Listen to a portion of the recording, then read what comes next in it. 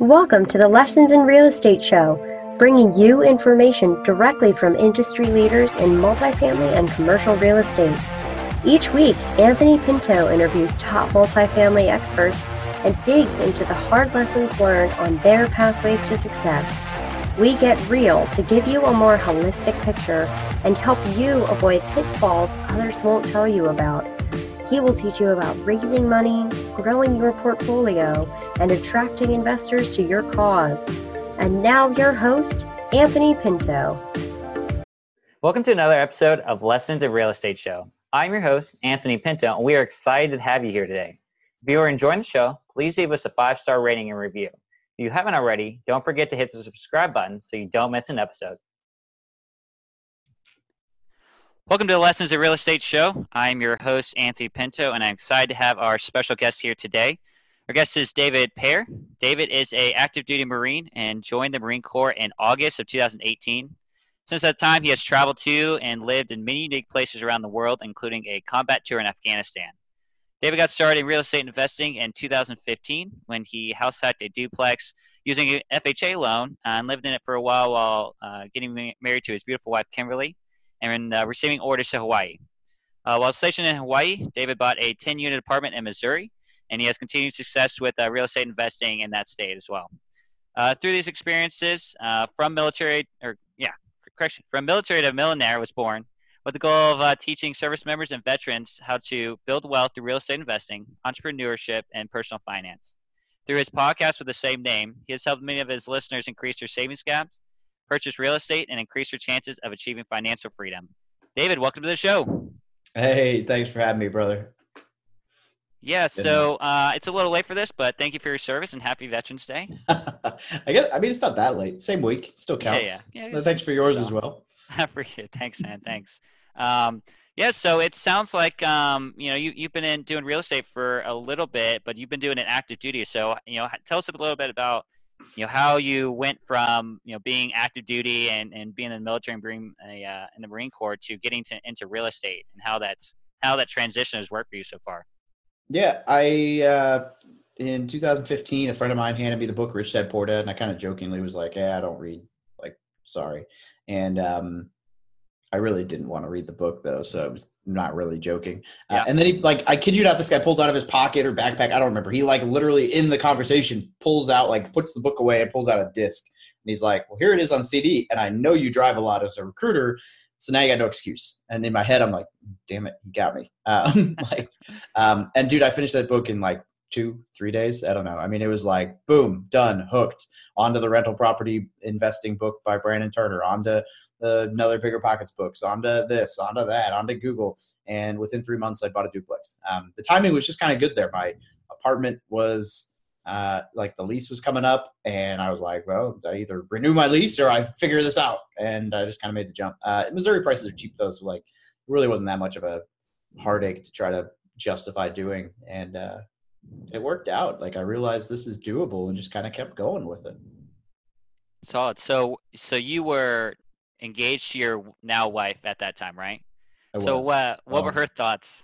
What were her thoughts on getting into real estate at that time? She owned a house already. Okay. So she was all about it. She hadn't bought that thing as an investment, but it was an investment. So I always joke about this because she bought this thing. It's right across the street from her dad's, right across the drive, the private drive. And some guy had OD'd in it. He didn't die, but he OD'd. Pretty hardcore. It was a vegetable or something. I don't know. And my wife had just moved she was staying, I don't know. I don't remember what had gone on in her life, but she had just moved out of a house and moved and was living in her parents' a little in-law suite for the time being. And so it's in their barn. They're cattle farmers, country hillbilly stuff. And I love it. But she tells me she was literally yelling at the realtor, whenever they show the house, someone died in that house. Anyway, so she got this thing for a steal. I don't remember the numbers, but a steal. And her dad had built houses for 30 years. He's a cattle farmer now, but basically her dad and her brother-in-law rebuilt this thing, renovated it, added a garage, did this, did that, whatever. And it did well enough that I've been able to pull a pretty solid HELOC off it. So I don't know that she ever intended on that being an investment, but it cash flows now and it was bought right. So it works.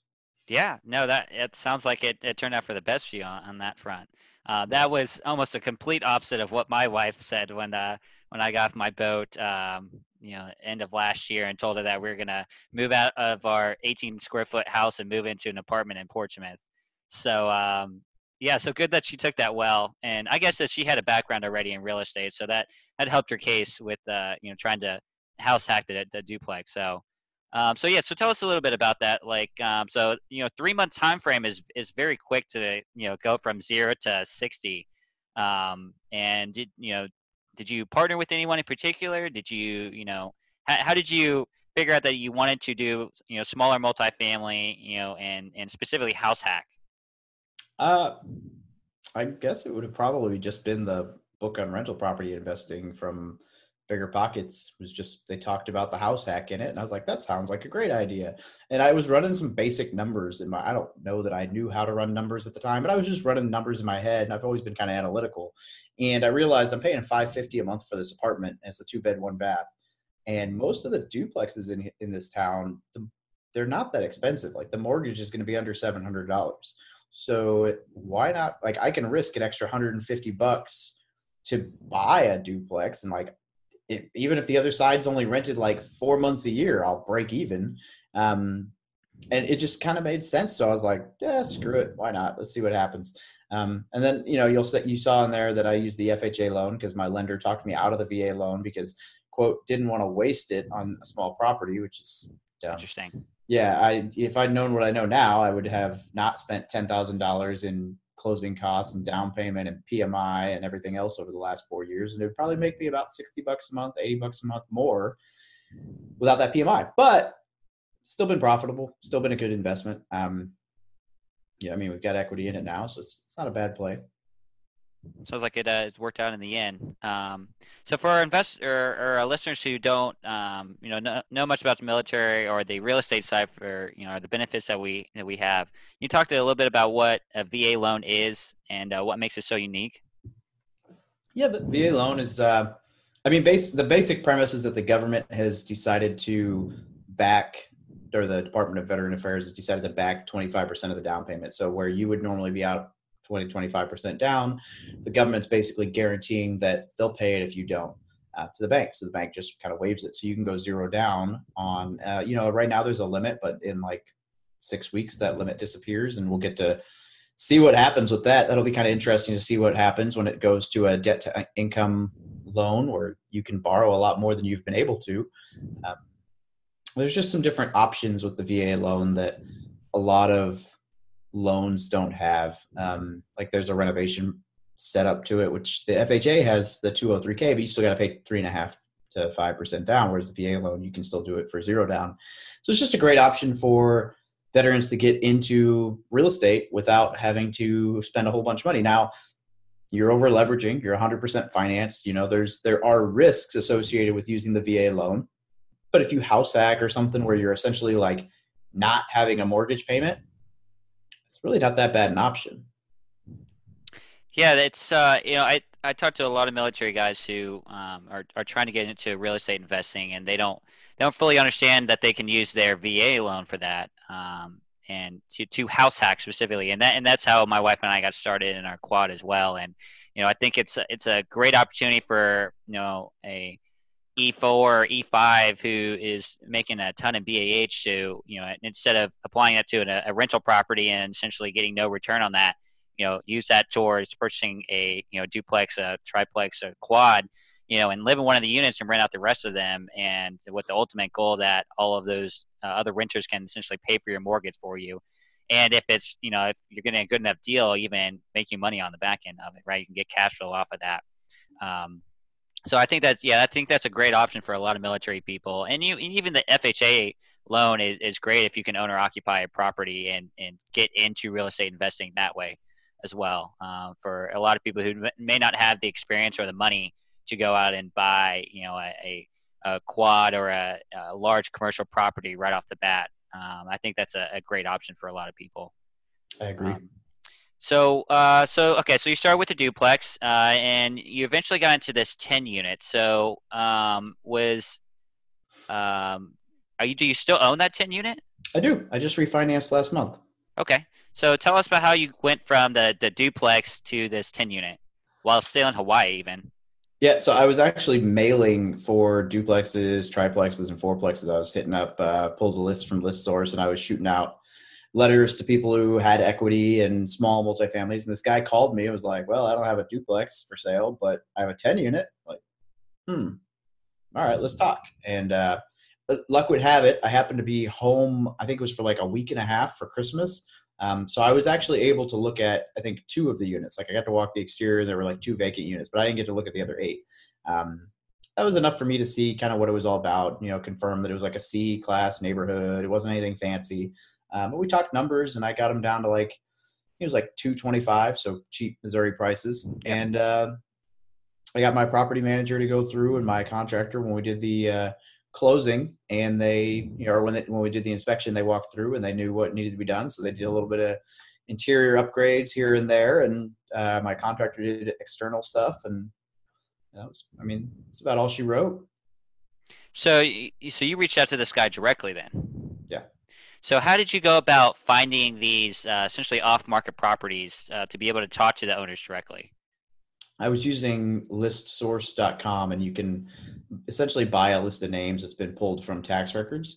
And so you can put, it's incredible the kind of criteria. Like you can basically search by anything you would ever want. You can search by equity, you can search by purchase date, you can search by size, square footage, you can do zip code, you can literally like draw a box around a neighborhood and check, whatever. You can do all kinds of stuff on that website. But the more criteria you put, the more you're paying per name on the list. They pull it all from tax data and they sell it. And then I basically just hand wrote letters, which I don't recommend. I recommend typing or, printing letters. I only handwrite now if it's like a house that I'm like super, super interested in potentially buying. It's just not worth, maybe you get 5 or 10% more responses when you hand jam, but holy crap, like 100 letters will take you like a whole week to write. No thanks. Right. So did you switch to doing type letters from there? Once you kind of got that success and you built upon this going directly to the owners, did you see a lot more success with those typed up letters, or did you kind of switch into more cold calling, or did you just stick with written? I don't know that I'd say I probably saw a little bit less success with typed letters. So the trick with typed letters, for one, is you still kind of use like a blue print, and it kind of like not like a normal like Calibri or New Times Roman, but like something that looks kind of handwritten. Or I've even heard of people like handwrite a letter in blue ink, except for the address and whatever else that needs to be interchanged, and then scan that and print that, and then they can just handwrite it in with a similar pen. So you want to make it look handwritten. But even if you did do like New Times Roman, the most important piece is at least the signature, blue ink or whatever. Maybe you handwrite the email, the phone number, but on the envelope itself, you always, always, always handwrite the name and address of the person, because your open rate is like double if you do that. We all think about how much mail you get that you just throw away without even opening. But if it's handwritten, I guarantee you almost always open that. I do, at least. But I've done a lot of that. I've had some success with that. I've also just had a lot of success with like networking and wholesalers. But I've gotten some definite negotiations off the letters. I've kind of slowed down on that, just because a lot of my capital has been kind of tied up lately. So I've not been marketing as much as I probably should, because I know I could still buy seller finance, but I've been kind of pulling the reins back a little bit on my runaway cart when it comes to like over leveraging deal after deal after deal and trying to build up a little bit more reserves for going forward. But I like direct mail. Cold calls fun, but if someone's gonna be an asshole to me, I'd rather them have to like go out of their way to call me to be an asshole, as opposed to me just getting a hold of them. And like, there's way more people that are going to be rude to you if you're cold calling. If you send a letter, they'll probably just throw it out. That's fair. Yeah. Okay. Because I'm interested in getting into cold calling soon too, so I kind of want to pick your brain and see what your thoughts are on that. I tell you, I did that for 3 years as a recruiter for the Marine Corps, and if you're good at it, and I can give you some small pointers on like just calls in general when you talk to sales or whatever. Like number one, if you're listening to this, like put a mirror in front of your face and smile while you're doing it, because people can hear whether you're smiling or not. Like I know that sounds dumb, but it will come across totally different if you put a mirror in front of your face and force yourself to smile than if you just like, oh, woe is me, nobody's answering my phone calls. So there's little tips and tricks like that to cold calling. I'm just not a huge, I don't dislike cold calling, and it's very effective. I think I'm just too lazy to cold call is what it boils down to. Like, I just kind of like, I don't want to deal with all the voicemails and like pointless shenanigans when I can just send out 100 letters and see if anyone gets back to me. Yeah.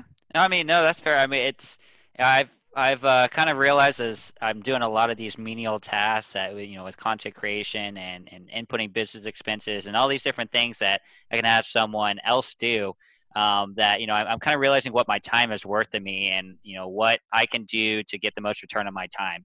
Because at the end of the day, like, this is, I love real estate investing and I love talking to people about it and I love buying properties, but, I'm still active duty, right? So it's still my side hustle at the end of the day. So I only have a limited amount of time to work on it. Right. And it's the same with you, you kind of do it on the weekends or at the end of the day. And so, trying to maximize that time that you have from 3 to 10 is vital.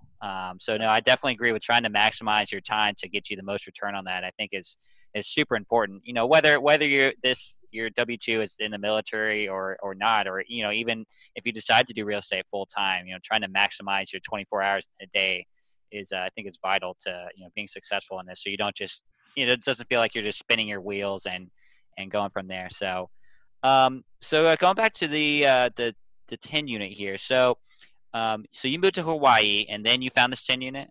Yep. Okay, so did you already have your team built out on the ground, like the property manager, your contractors? You already had all that, set in stone before you started finding these properties? Well, not set in stone, but the property manager was solid. The realtor was solid.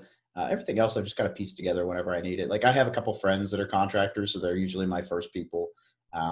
I think this is the flip I'm doing right now is probably the first time I've not used a contractor that I was friends with to do all my work. Okay. Which usually works out for me. I get discounts or they'll have like extra material laying around. They'll say, well, I can do it with this and not charge you for materials. Like, great.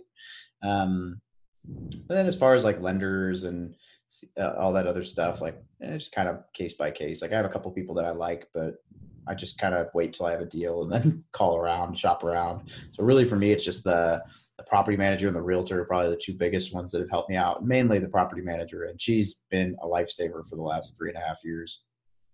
Perfect. All right. Yeah, because I was going to say for individuals that are trying to invest out of their own backyard, remote investing, whether that's across the country or a few hours away, I think it's vital to building your team, boots on the ground, or whether that's your someone that you're going to partner with in the area, a property manager, a contractor, broker, someone that you can be on the ground to go look at properties for you and kind of give you a sense of what's going on with that property.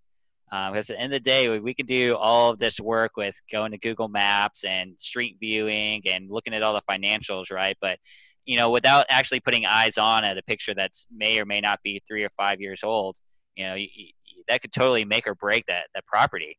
And I had another guy I was talking to about a month ago who was an LP on a deal, or was potentially an LP with a few other syndicators. And, he was, sounded great. This property sounded great. All the financials looked great, but he went to go tour the property. And it turns out that I think it was like 8 different buildings. One of the buildings was completely gutted by fire, and that the GPS hadn't told him anything about it, right? So, it just goes to show you that going there and being in the property and seeing what's going on with the property is absolutely vital. Whether you're a GP or an LP, whether you're the active investor on that side, or you're going to be investing with active investors and putting your money into a property, I think putting eyes on a property is vital, especially if you haven't worked with those individuals before and you don't know what their investing strategy is like, right? Yeah, so yeah, I think that's absolutely key. So we'll kind of transition here a little bit. So you continue investing from Hawaii, continue looking in Missouri, I'm guessing. Yeah, mainly. I mean, open to whatever, but that's mainly where I hunt. Okay, so after that 10 unit, or you maybe include your 10 unit, can you tell us about what your best investment property was, what your worst one was, and what you learned from both?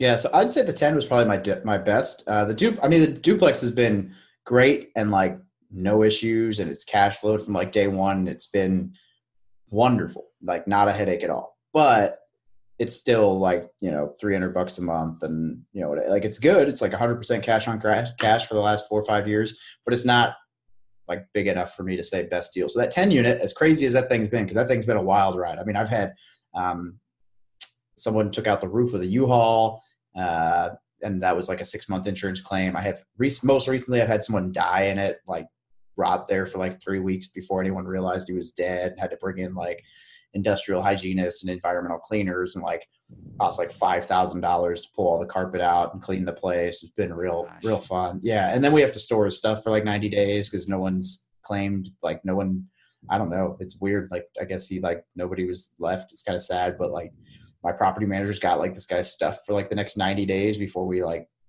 auction it off or burn it, I guess. I don't know. Cause if no one claims it, like,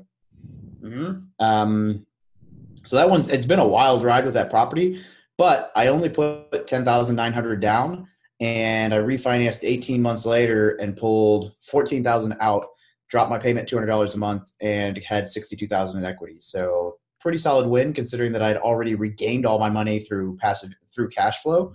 So that was like, I don't know, like I'm well over 100% return, probably like 200% return on what I originally put down on that property. And I've got, 5 or 6 times what I put down as equity. So that's probably been the best experience as far as just knowing like, oh yeah, hey, look, we made some money on this property and it didn't kill us. So fair enough. Okay. Yeah. So, wow, I didn't realize that you had all those, I don't want to really call them issues. I would call them experiences, Yeah, they're tuition. There you go. So then to answer your question, my worst, man, my flip is really trying to rival. It's going so bad right now. But I think we finally made progress. I think we finally fixed everything with the city, and it's been a mess. Like just one thing after the next with my little flip I'm trying to do to regain capital from my worst. My worst, which like I told you before, I can't go super into details on, but we bought a 40 unit. Me and one other person partnered up, bought a 40 unit for 2.795 mil through a lease option, and it just didn't work out. Long story short, the seller, I don't want to say he misrepresented or fraud, or like I don't want to like point fingers here because we're still in litigation. So I could very well be just like in my own head and totally wrong. But there were some very black and white things in the contract from the seller that just were not completed, and they caused tenants to vacate and cash flow to drop and expenses to skyrocket, and it wasn't manageable. And there was money owed for things that weren't done in the contract that also wasn't done. And it was just kind of one big misunderstanding, I guess. But anyway, so 4 months into that deal, we sent a notice and said, we're terminating this contract to buy the lease. I want my money back because this doesn't feel like what I paid for at all. We may very well get told to pound sand in court because that's the non-refundable lease, whatever. But there were things in that contract that were supposed to be done that weren't. So it's kind of a who knows. So that was my worst. But at the same time, like aside from the money we put down on it, I haven't lost anything other than like legal fees, which I'll probably get back once we hopefully win, or I will get back if we win. And I've learned a ton. Like for one, I've learned a ton about the legal system. For two, I've learned a lot about like not due diligence for the property, but due diligence for the people. Man, it's incredible what like a couple sour apples in a group will do. So for example, one of the things I should have done on that was I should have brought my property manager in from the beginning. But I met their property manager. She seemed wonderful. She put on this great face. I met the maintenance guy. He seemed wonderful. He lived on site, like dream come true. And both me and my partner were like, wow, she sounds amazing when we got off the phone with her. And then I fired her within the first month because it was just a different story once I was the boss.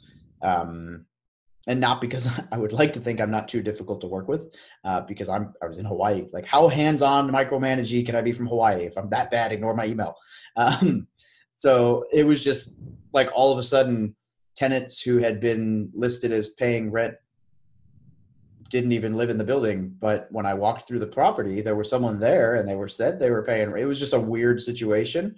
I think the property manager was, and I don't know, she wasn't solid. So there were just some weird things that went on with that. And the maintenance guy was okay, but then he wouldn't work if she wasn't working. So he left. So I ended up bringing my whole team in. My property manager, she hired someone. That guy sucked. So we fired him. She hired a second one. That guy was amazing. So all of that to say, I'll never buy a property again without bringing my property manager in. Even if my property manager is not going to take over, if she had walked the property with me, with that property manager, she would have saved me, because she would have been able to tell me afterwards, like, yeah, that property manager is full of crap. Don't use that property manager. Oh, okay, cool. You want to work on it? But she was both more affordable and better. She's a lifesaver. So definitely bringing my team in. And then the other thing would just be write everything down, like get everything in writing. And I know that sounds super basic, but we had everything. Like the contract is thorough. Everything's in writing, except there were a few negotiations that happened on the phone, like 2 or 3. But there were some decent sized negotiations, which is why they happen on the phone, vice email or text, because like you just don't want to have those kinds of conversations on the phone or on text message. And what I should have done, and what I would tell everyone to do from now on, is like the moment you get off one of those phone calls while it's still fresh in everybody's head, send an email and say, I need you to reply that you agree to this. Here's everything we discussed. This is what we agreed to. Please reply. And then make sure they reply and get it in there that, like, this is what we agreed to. He's acknowledging that he agrees. Because there's just a few, like, nothing like world ending, but a few like he said, she said points that just neither one of us can argue. So if I was wrong, I guess I win. And if he was wrong, I guess he wins. But like neither one of us can even bring it up, because it's just something that I said versus something that he said. And it just kind of muddies the water for stuff. So that's probably the one thing. So those are probably the 2 things that I would say off my worst deal that should apply to every deal ever, is like, I really, really, really vet all the people, probably more so than the building. Because the inspection report's going to be good, but that doesn't matter if the people running the building don't do what they're supposed to do. And then get everything in writing. So if you negotiate with someone on something, great. But the handshake deal, as much as I would love to think that handshakes are still good, they're not. Sorry. I don't care how great the person is. He's not great. Handshake deal is not good enough. Do something in writing. Yeah, that's actually a really good point. I hadn't heard the phrase like that, with doing due diligence on the people as well as the property. We always talk about running the numbers on property and analyzing the deal, and the deal is everything. But a property manager can totally break a property, right? It could totally go from being a total cash cow to just running straight into the ground. And they might do it, and you wouldn't even know, because they might just know that they're doing it on accident and know how to make it look like they're not. So, like, I'm not saying that's what happened. I think that might be part of it, but like, it's not hard for the person who's involved to make it look better if they're your source for the records. Yeah. I mean, that's a good point. And I'm not saying that everyone, your property managers that are running properties that you're looking at are, criminal in any way, but there's a whole breadth of experience out there, right? And and just in property managers in a particular area, you could have someone who specializes in 10 units or 20 units, and someone who specializes in 100 units, right? And if you don't gauge that right off the bat, they could be wasting their time if they only deal with 150 units and you're giving them a 10, or vice versa. They may be completely underwater and drowning, and when they've never dealt with a 100 unit before and they only dealt with smaller multifamily, right? So on that note, so what type of due diligence do you do from now when you're you obviously have a property manager set up already. So how did you vet her to make sure that she was the correct person to work with? Oh, I have a whole list now of like 20 questions that I have a little PDF on my website that I hand out. If you remind me, I'll send it to you or link to it. We link in the show notes. But so I kind of compiled this list of like, I boiled it down to 20 questions, but I compiled every list I could find on the internet of property manager questions to ask when interviewing someone, and then picked the ones that were the best. And I literally took this piece of paper with me and read every one of them off while I was interviewing property managers, which actually saved me from one that I was like, the one that I was thinking of using they had everything. They had the cute secretary and the free coffee and the do you want a soda and the tour and all the hardworking people in suits who look really professional and the nice building. And the property manager I went with was like working out of the back room of an apartment complex, and it was just like her and her daughter. And they did not have most of the other stuff. And they were so much better, because I just wondered, like, man, the people who have all this flashy stuff, perhaps it's because of fees. So the things that I would say you mainly look out for is, for one, do not ever work with a property manager if the contract says anything other than X percentage of gross collected rents. Because if it says just gross rent, or just if it says X percentage of whatever, and it's not specified in there that that's of collected rent, there are property managers that will charge you even if the room is vacant. And that sucks, because then, like, where's their motivation to fill your vacancy if they're getting paid anyway? So absolutely no. But the other thing is, like, if the property manager wants the full first month's rent, I know that's kind of a common thing in some markets.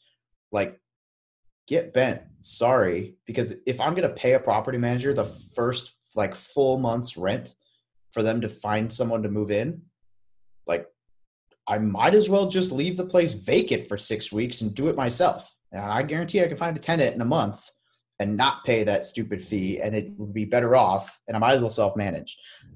So the property manager I found has very, very, very few fees. So I tell everyone, take the contract home. Like, no matter how amazing the property manager sounds, take their contract home and read it. Go through everything, especially like the fees and payments and how to exit the contract, because you want to make sure you can get out of it if something goes bad.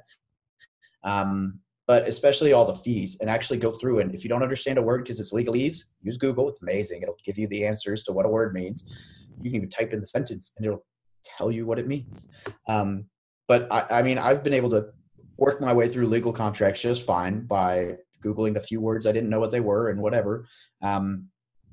And verify the fees, because there are hidden fees in a lot of these contracts. And I ended up, like, that guy was like 10%, or he was like 8%, 9%. I don't know. It wasn't bad, but there was like first full month's rent, hidden fee here, hidden fee there, whatever.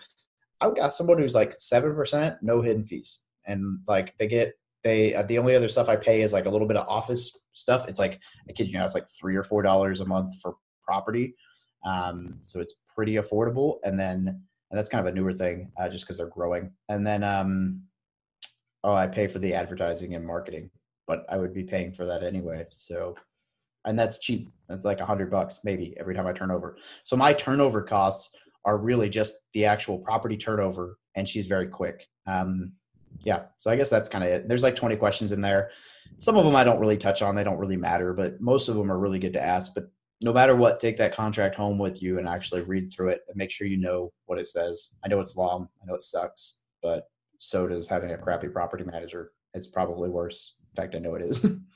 Yeah, fair enough. It sounds like you've been through the ringer in terms of property managers. So, yeah, we'll once I get that from you, we'll link it into the show notes so everyone can take a look at that. Because being prepared to talk to property managers so you don't get swindled by them, I think is super important, especially if you're the only interaction you're having is over the phone because you're doing it remotely. Yeah, I think having a set of questions and having a control, that you can kind of judge how people will react to certain questions, and that can really kind of give you a sense of how they're going to act. When they're under duress or some situation happens where they have to kind of think on their feet or, something along those lines. So yeah, I think that's super important. Yeah, we'll definitely include that in the show notes. So we're getting close to time on here. So you want to get into the snapshot round? Sure. All right, here we go. Snapshot, tube 2. All right, David, what is the number one thing you need as a new investor to get started? Books. Learn everything you can. Nothing matters without that. Like, you could be worth $10 million. If you don't know what you're doing, you're going to screw something up. Or you could be worth nothing and have no money. But if you don't know what you're doing, you're going to lend it to the wrong person. So just learn. Okay, knowledge. Awesome. Okay, next question. What is one nugget of investing knowledge you want to give us? Man, one nugget. I usually say like learn, network, and take action, right? But I kind of already said learn. But like networking and taking action, that's what it's all about. But I'm going to just say watch the expenses. People get so wrapped around the wheel on how they can potentially improve rents and increase income and this, that, and the other. But I'll tell you, the expenses is what makes or breaks a property. So if you can cut $200 a month in expenses, that's just as valuable as adding $200 a month in income, except that when your property goes vacant, the expenses stay the same. So it's actually more valuable. But yeah, that's good. That's a good thought. Yeah, with expenses, especially when you're talking commercial properties, you're lowering your expenses, and now your NOI is increasing overall, and now your property value is increasing, right? And maybe you directly correlate to cash flow. So yeah, that's a really good point. On the other side of that is increasing rents or increasing income. You can also lower expenses to get the same kind of result. So, all right, perfect. And then what is your dream? To be able to control my time. That's the long and short of it. I got like a whole vision board, but that's basically what it boils down to. All your time. Perfect. Yeah. Work on what I want, when I want, and where I want. Okay. So is that, do you have a set kind of freedom number that you want to get to? I've got all kinds of numbers. I got a whole, since this is video, I got a whole like board of like numbers and goals. And, but so I have it written down right here. It's $5,000 a month through real estate. But then it's also measured by podcast downloads and how many days I get to travel internationally. And I want to do speaking. I want to host a conference. I mean, there's all kinds of other stuff. But if I can get $5,000 a month through real estate, then that's it for me in Missouri. Even once I hit that, I'll still invest. But I want to be able to have $5,000 a month and then roll the rest into whatever. But realistically, I don't even need the $5,000 a month. Like I was doing the math. My wife wants to keep working. So if I get out of the military and go back to Missouri, like I can just be freaking, she can be sugar mama and I can be a bum. Obviously, be the trophy dad. Yeah. So, I mean, I got to work on the trophy part, but. Well, you got the mustache down. So I think you're well on your way. Yeah. We just got to bring that. I mean, it's coming back in style. So everybody who rocks one now, you're welcome. All right. Well, I'll forgive you since it's November, so I won't hold it against you too much. Well, David, I appreciate you coming on today. If people want to reach out to you, where can they learn more about you or contact you? Yeah, from militarytomillionaire.com. Or really, if you type in From Military to Millionaire, like Instagram, Facebook, YouTube, whatever, I'll pop up. Or the Military Millionaire Podcast. Perfect. And we'll link that into the show notes as well. Well, David, again, I appreciate you coming on the show.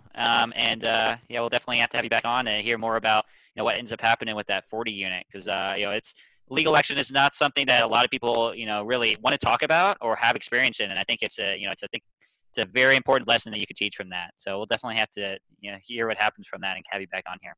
Yeah, hopefully it'll be finished within the next year. It's only been a year, so. Well, I believe in you. I'm sure it'll work itself out in the end. It will. All right, take care, man. Thanks, brother. Have a good one. You too. Thank you for listening to Lessons of Real Estate Show, and we hope you enjoyed this episode. Please leave us a 5-star rating and review, and don't forget to hit the subscribe button so you don't miss an episode. But wait, there's more. If you're interested in multifamily investing and don't know where to get started, we're offering a free guide to analyzing and picking a market. All you have to do is visit our website at pintocapitalinvestments.com and join our mailing list, where you can receive updates and investment opportunities if you qualify. Again, the website is pintocapitalinvestments.com. Thank you for listening, and catch you next time on Lessons in Real Estate Show.